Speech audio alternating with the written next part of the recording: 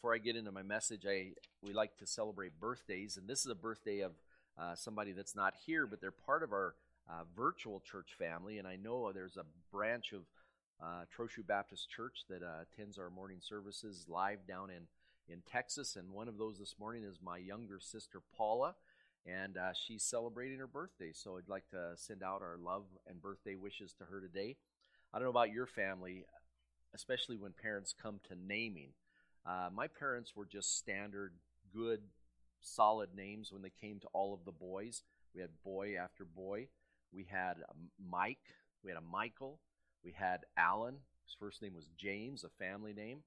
My brother Mark Lee. What a good southern name. You like to use both names. But then when it came to my sister, the youngest one born, then my mom let loose. She let loose. Our last name, of course, Powell, and Paula's first name is Paula. Now that kind of goes together, Paula Powell.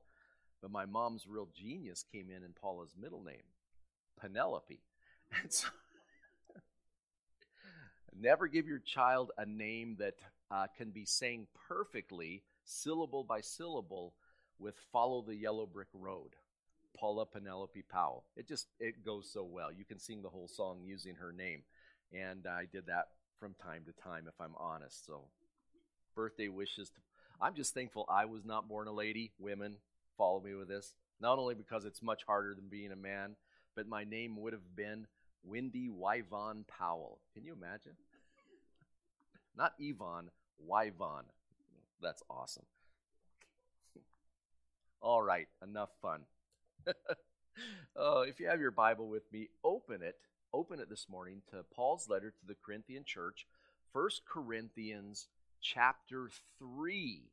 Now, if you'd marked down or taken notes from a couple weeks ago, you'll say, hey, Pastor Allen used a verse out of this chapter 2 weeks ago as he was talking at the end of the year about legacy and what we leave behind in our lives, the marks that we leave in the lives of other people.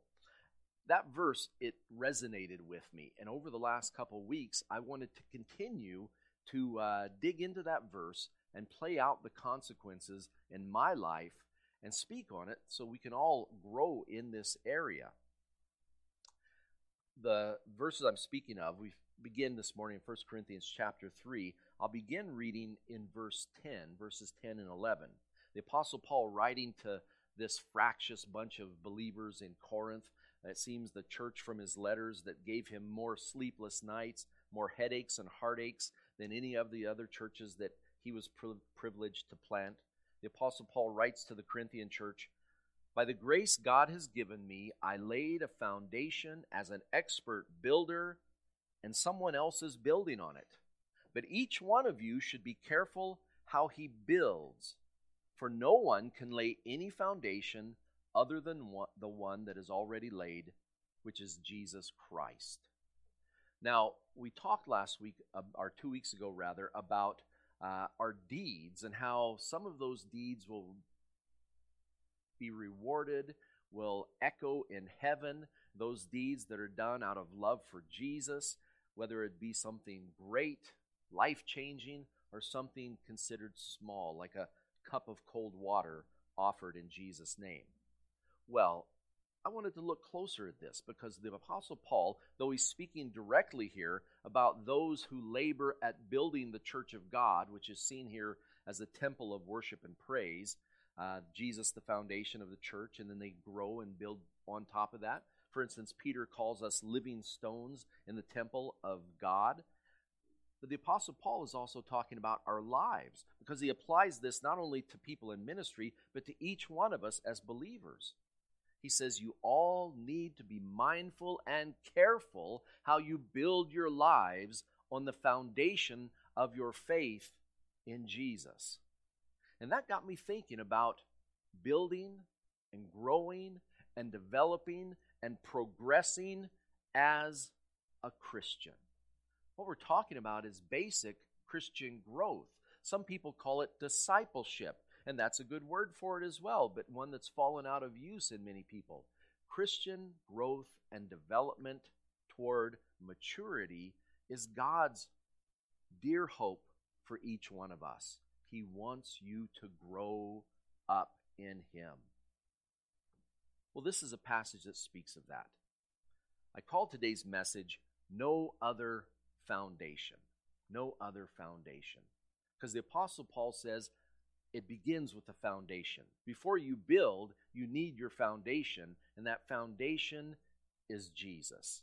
You can lay no other foundation for your life or for a church of God than Jesus and faith in him alone. Jesus alone. And we'll see that as we go along. As you see on the screen before you, the Bible has many metaphors, many descriptions, many illustrations of a life of growth, moving toward maturity. Now, by maturity, I don't mean those of us with gray hair or these laugh lines around our eyes. I'm talking about maturity in your heart as an individual, as a serious person. You've grown up. You're not dallying and playing by the side of the road. You move forward. You're growing up. You're not so self-centered and focused as all children begin, but you're turned outward, and your life is large and has impact on other people. You have matured. Well, the Bible always sees this as a process, moving ahead, not static and standing still. We're not the same people as we were when we prayed for Jesus to be our Lord and Savior. We've grown and we've changed. And that real growth isn't really our own doing. It's God's doing through us by his Holy Spirit, by his living word, and by other believers in the family of God building into our lives. It's a lifelong process. You can be older as a Christian. Some of us may have been Christians for 10, 20, 30, 40, 50, 60 years or more. The sad fact is that's no guarantee that you're a mature Christian. You can be old as people count old in the faith, but some of us never mature in our faith. We stay at the level of understanding and practice, perhaps, as when we first came to faith. In fact, if we're honest, some of us move backwards. Some of us think back to those early days of faith when your heart was on fire for Jesus and you didn't care who knew it. You were willing to share your faith publicly and openly, but over time, you've cooled off. You keep it to yourself. You play your cards close to your vest, and you don't share Jesus maybe like you once did. You haven't moved ahead. You may have slipped back. Let's look at some pictures of maturity and growth.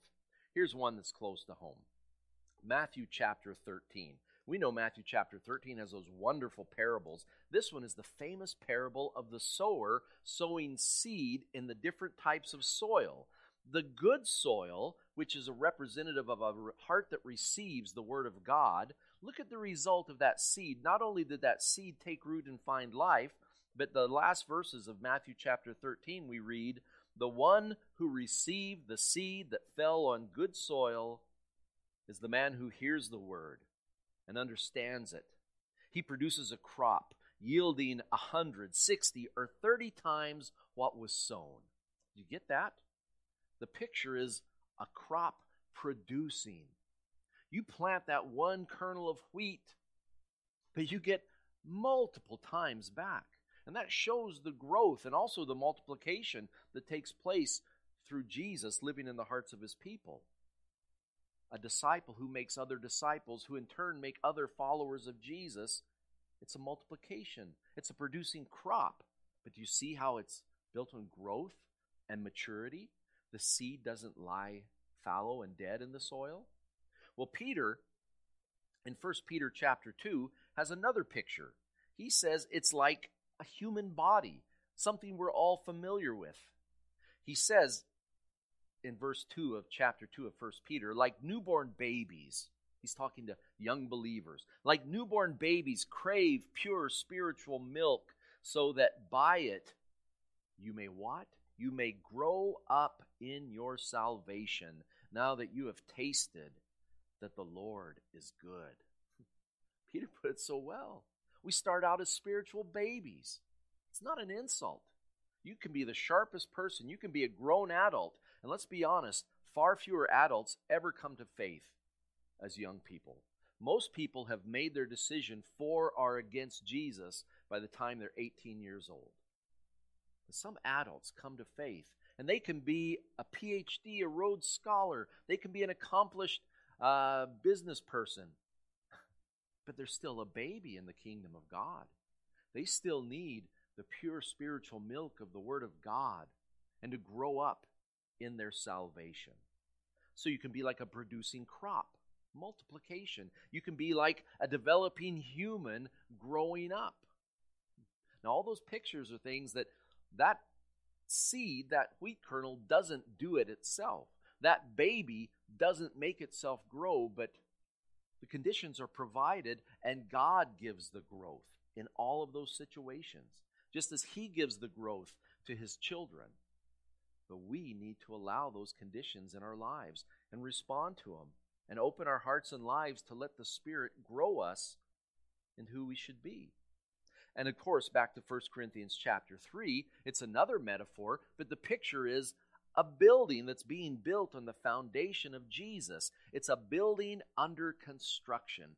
I remember years ago seeing those Christian bumper stickers that had cute little messages like be patient with me, God's not done. Or people call themselves still under construction. You know, it's true. We all should still be under construction. We're not finished yet. We need to be lifelong learners. We're followers of Jesus. We haven't arrived yet. This life should be a life of growing. And what are we to be growing into? In 2 Corinthians, Paul puts it so well. 2 Corinthians chapter 3, verse 18 is the goal of all of this growth and development. He says, and we who with unveiled faces all reflect the Lord's glory are being, see, this is God's work, we are being transformed into His likeness with ever increasing glory, which comes from the Lord who is the Spirit. It's the work of sanctification as God grows us and matures us. Where? What direction? Christward. We're becoming more like Jesus. Cults teach that you can become a God like Jesus. We think of the LDS, that cornerstone of Mormonism, the teaching of Mormonism, is that as man is today, mortal, flesh, just people, as man is today, Jesus once was. And as Jesus is, man can become. We can all become gods. That's not what the Bible teaches. That's false teaching. This is saying we become like Jesus. We begin to bear that family resemblance. Paul, for instance, in Philippians chapter 2 says, the same attitude that is in Jesus should be in you. And he talks about Jesus, who is God, equal with God in heaven, the second person of the Trinity, who humbled himself and became a human, not only a human, but a servant. Not only a servant, but he died a criminal's death on the cross in your place. That same attitude. That's a Christ-like attitude. Think about the people who become like Jesus. Their life bears fruit. The fruit of the Spirit, Galatians 5:5. Love, joy, peace, patience, kindness, goodness, faithfulness, gentleness, self-control. Why are those called fruit? About these characteristics, your character. Well, that Greek word fruit, that's the word karpon. Karpon, we translate it fruit, but it's not just a fruit like an apple off of a tree. It's anything that a living thing naturally produces. Like karpon is what the wheat field produces, the wheat, the grain. That's the fruit of the field. A date tree, the karpon is a date. The karpon of a believer, a follower of Jesus, is the character of Christ. We become more like our Lord, our Jesus that we love. We become less selfish. We can become more like Jesus, who loves God and loves his neighbor. We turn outward. We become like Jesus in attitude, in character, and our actions should reflect that as well. We're becoming more like him day by day. This is that development, that growth, that building that all of Scripture points to, that forward progress. I want to be like Jesus, beginning in my heart and my attitudes. And let it affect my character and my actions. That's Christian growth. That's what we're talking about today. Now, before we wrap up this morning, the verse begins. We'll begin a series. What this actually is, Life Builders, I call this. It's going to be a series looking at that progress, that forward growth over the next few weeks, leading us toward the Easter season. As we want to build, be careful how you build your life, Scripture says. We want to talk about that. But today, you have to start at the foundation. Because some people want to skip the foundation and through religion just live a kind of a godly life, do the best they can, be a good person. That's what we're aiming for. But you can't skip the foundation. And Jesus, Scripture says, is the only foundation. Christ alone. You can't build the Christian life apart from Jesus. You can't be part of the church of God, the temple of God, without Jesus as the foundation. And He's the only foundation. It's anathema to the spirit of the age, which talks about tolerance and inclusiveness, though we know that tolerance only goes one direction.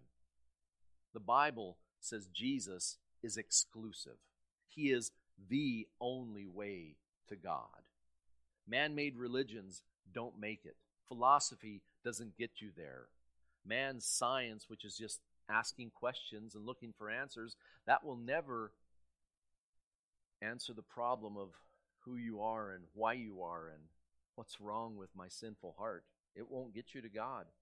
Only Jesus. A few familiar passages to remind us of that important truth that Jesus is foundational to who we are and what we are. John 14. I love John 14 because of the context there in the upper room as Jesus, He desired that last supper, that last Passover meal with His disciples before He suffered. And He taught so many wonderful things. John 14, chapter beginning in verse 5, it says, Thomas said to Him, because Jesus talked about where He was going to prepare a place for them. Thomas said to Him, Lord, we don't know where You're going, so how can we know the way? And Jesus answered, I am the way, the truth, and the life. No one comes to the Father except through me. The way, the truth, and the life. No one comes to the Father except through me. If you really knew me, you would know my Father as well. From now on, you do know Him and have seen Him. Jesus says, I'm the way to the Father, the only way. Acts chapter 14, Peter, who was there in the upper room, he learned that lesson well. And on the day of Pentecost, as he preached, likely from the steps of the great temple, as he preached there, he says in Acts chapter 4, this is rather a little bit later, Peter does talk about the exclusivity of Jesus in Acts chapter 2, but in Acts chapter 4, Peter and John are on trial before the Sanhedrin for having healed a man born lame. And during his defense before the Sanhedrin, Peter said, salvation is found in no one else.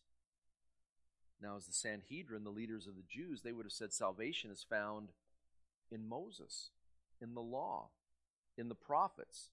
And Peter says, no, they all testified to the Messiah, the Savior, the one you put to death on the cross.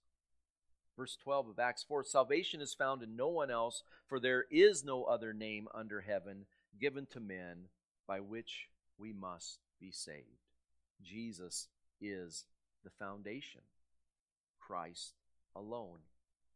In 1 Timothy, the Apostle Paul talks about bridging the gap between sinful mankind and the holy God in heaven. Who could be our mediator? Who could connect us to God? In 1 Timothy chapter 2, Paul writes, for there is one God and one mediator between God and men, the man Christ Jesus, who gave Himself as a ransom for all men, the testimony given in its proper time. He's the mediator. He is the sin bearer. He paid the price. Jesus alone, one mediator. Jesus is the foundation. And friends, any other foundation, you can build something on it, but it won't last. And it will not get us to heaven. It will not take care of the sin problem. Other foundations will always fail you, will let you down. Oh, to have a house with a foundation problem, as expensive, but you have to fix it. Because if your foundation goes, your house will go. That house has a bit of a foundation problem.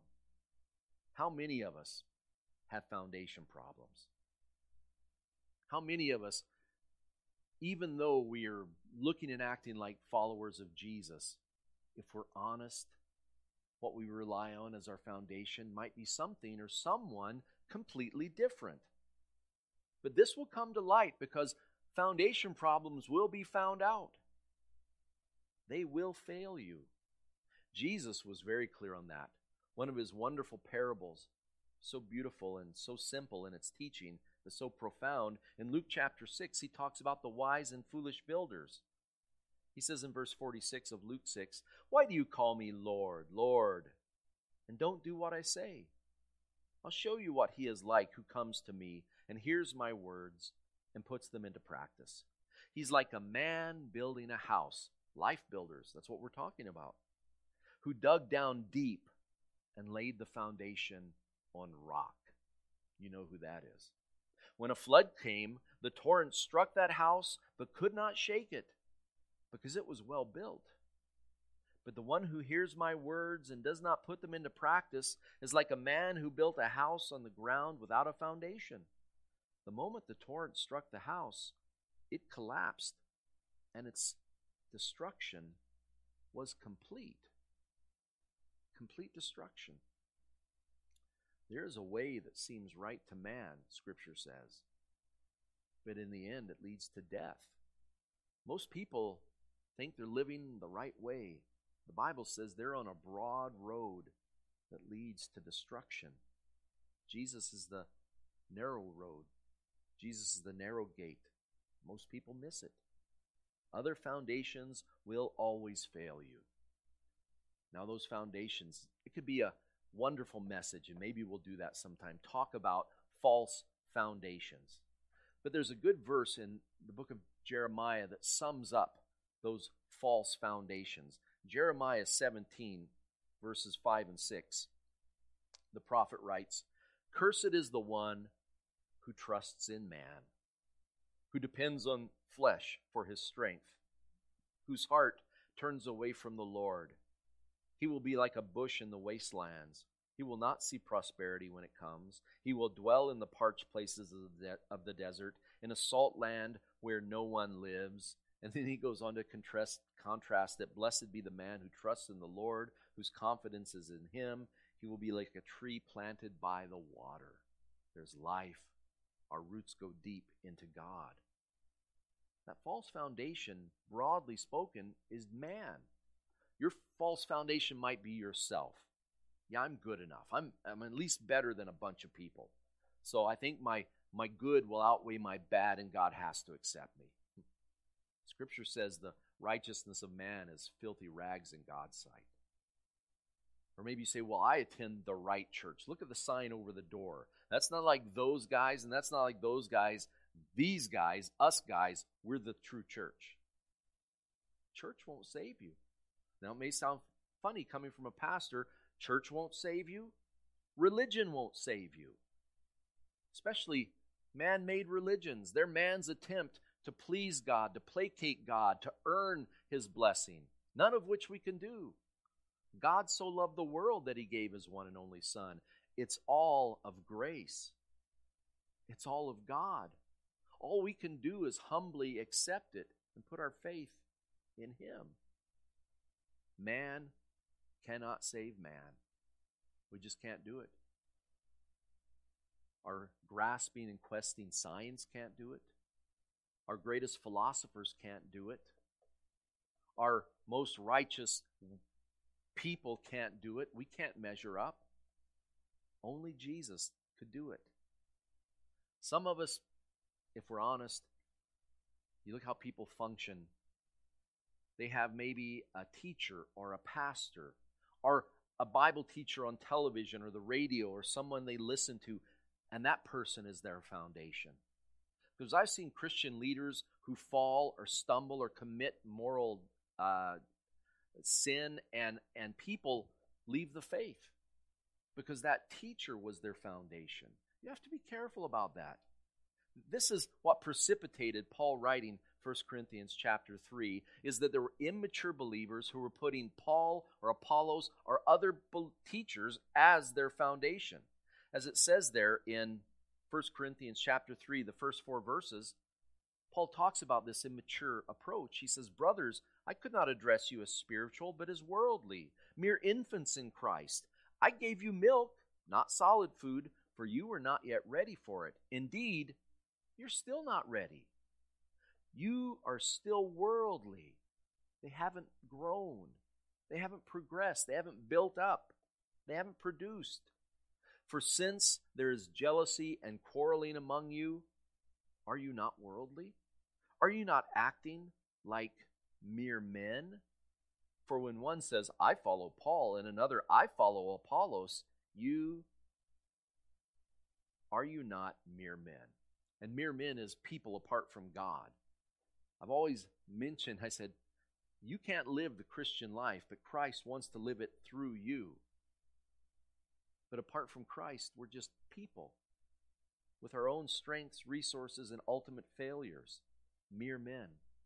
Don't put a Christian leader, no matter how wonderful, in that place. I'm of Apollos.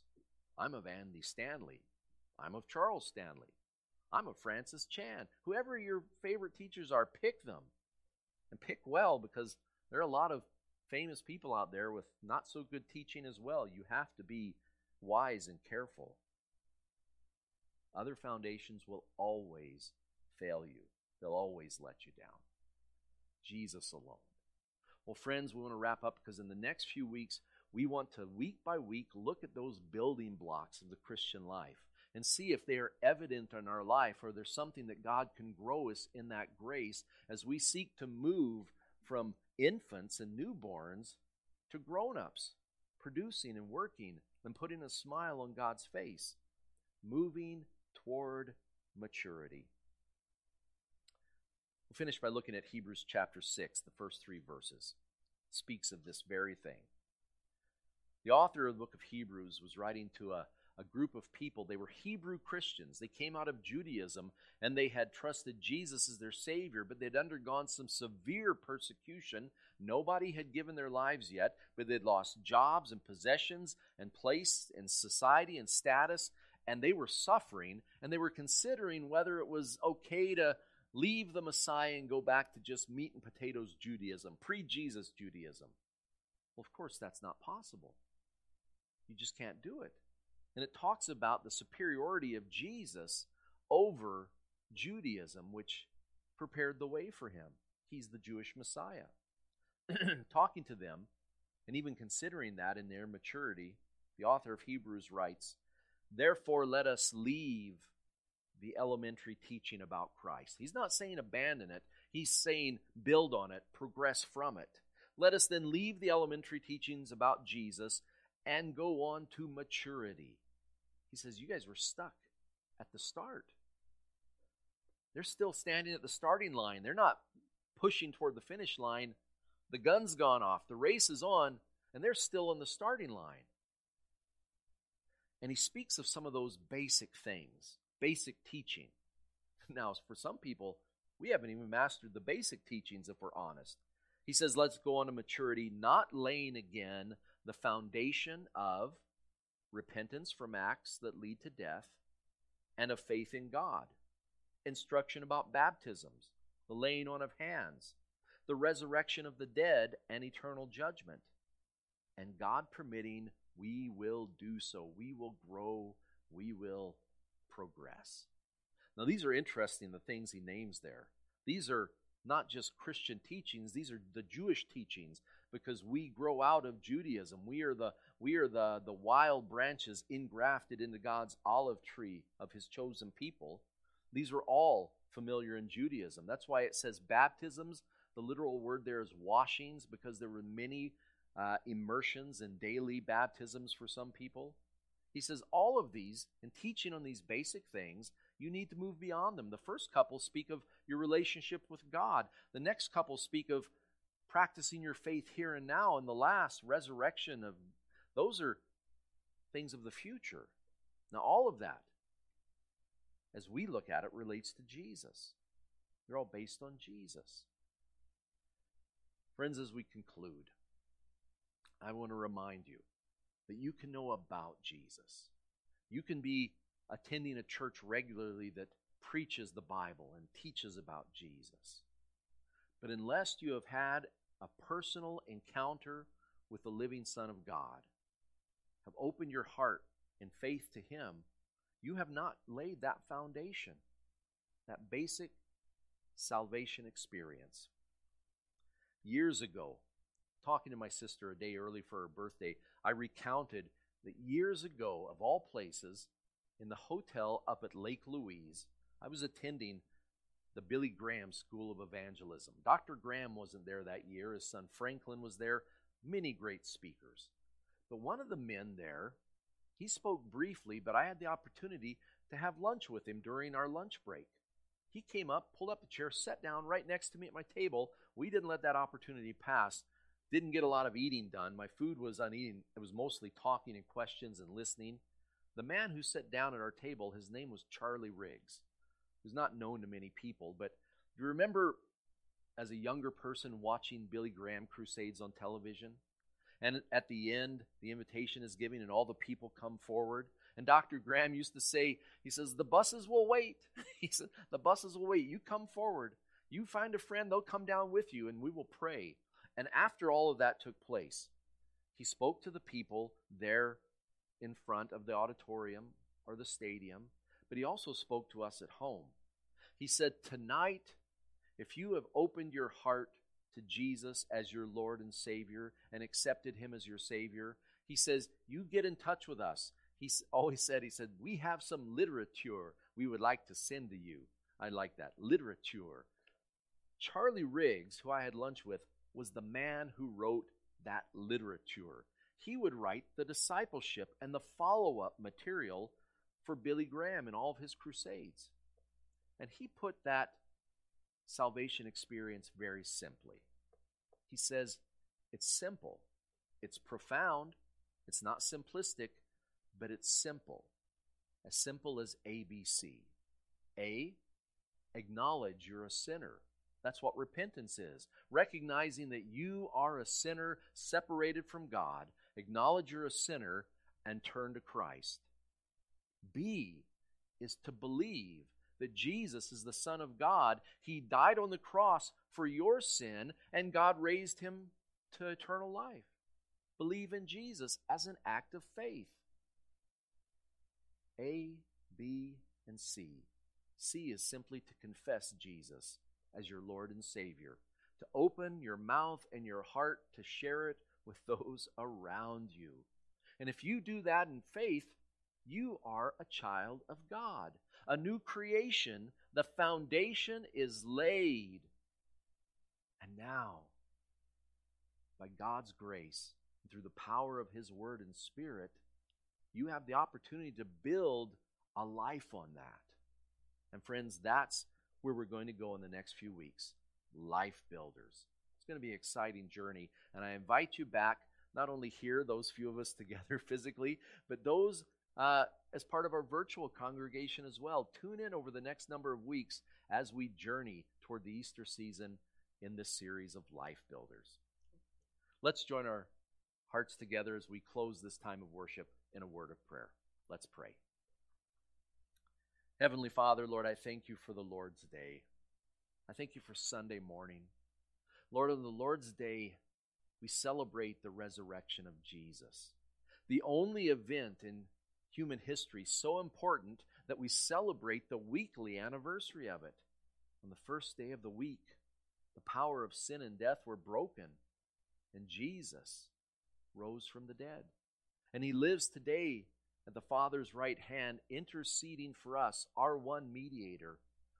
Lord, we can lay no other foundation for the life of the believer other than Jesus.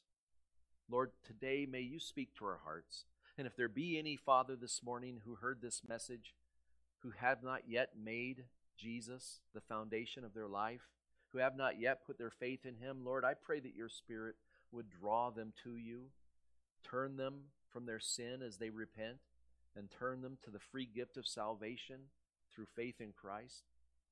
Father, if they do that, I pray that they would communicate with us and help us to walk with them as they grow and build on that key foundation. Lord, for those of us who have known you for many years, Lord, thank you for the maturity and growth that we have experienced.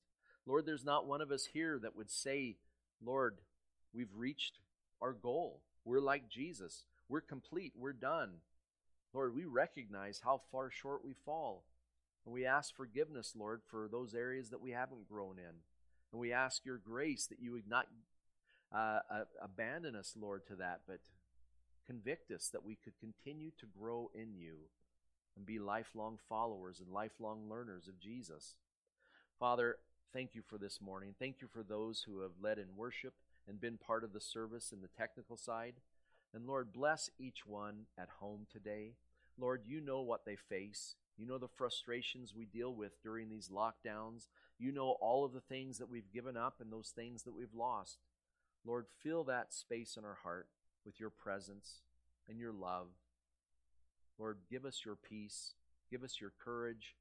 Give us your love to share with a hurting world. We ask all of this in Jesus' name. Amen. God bless.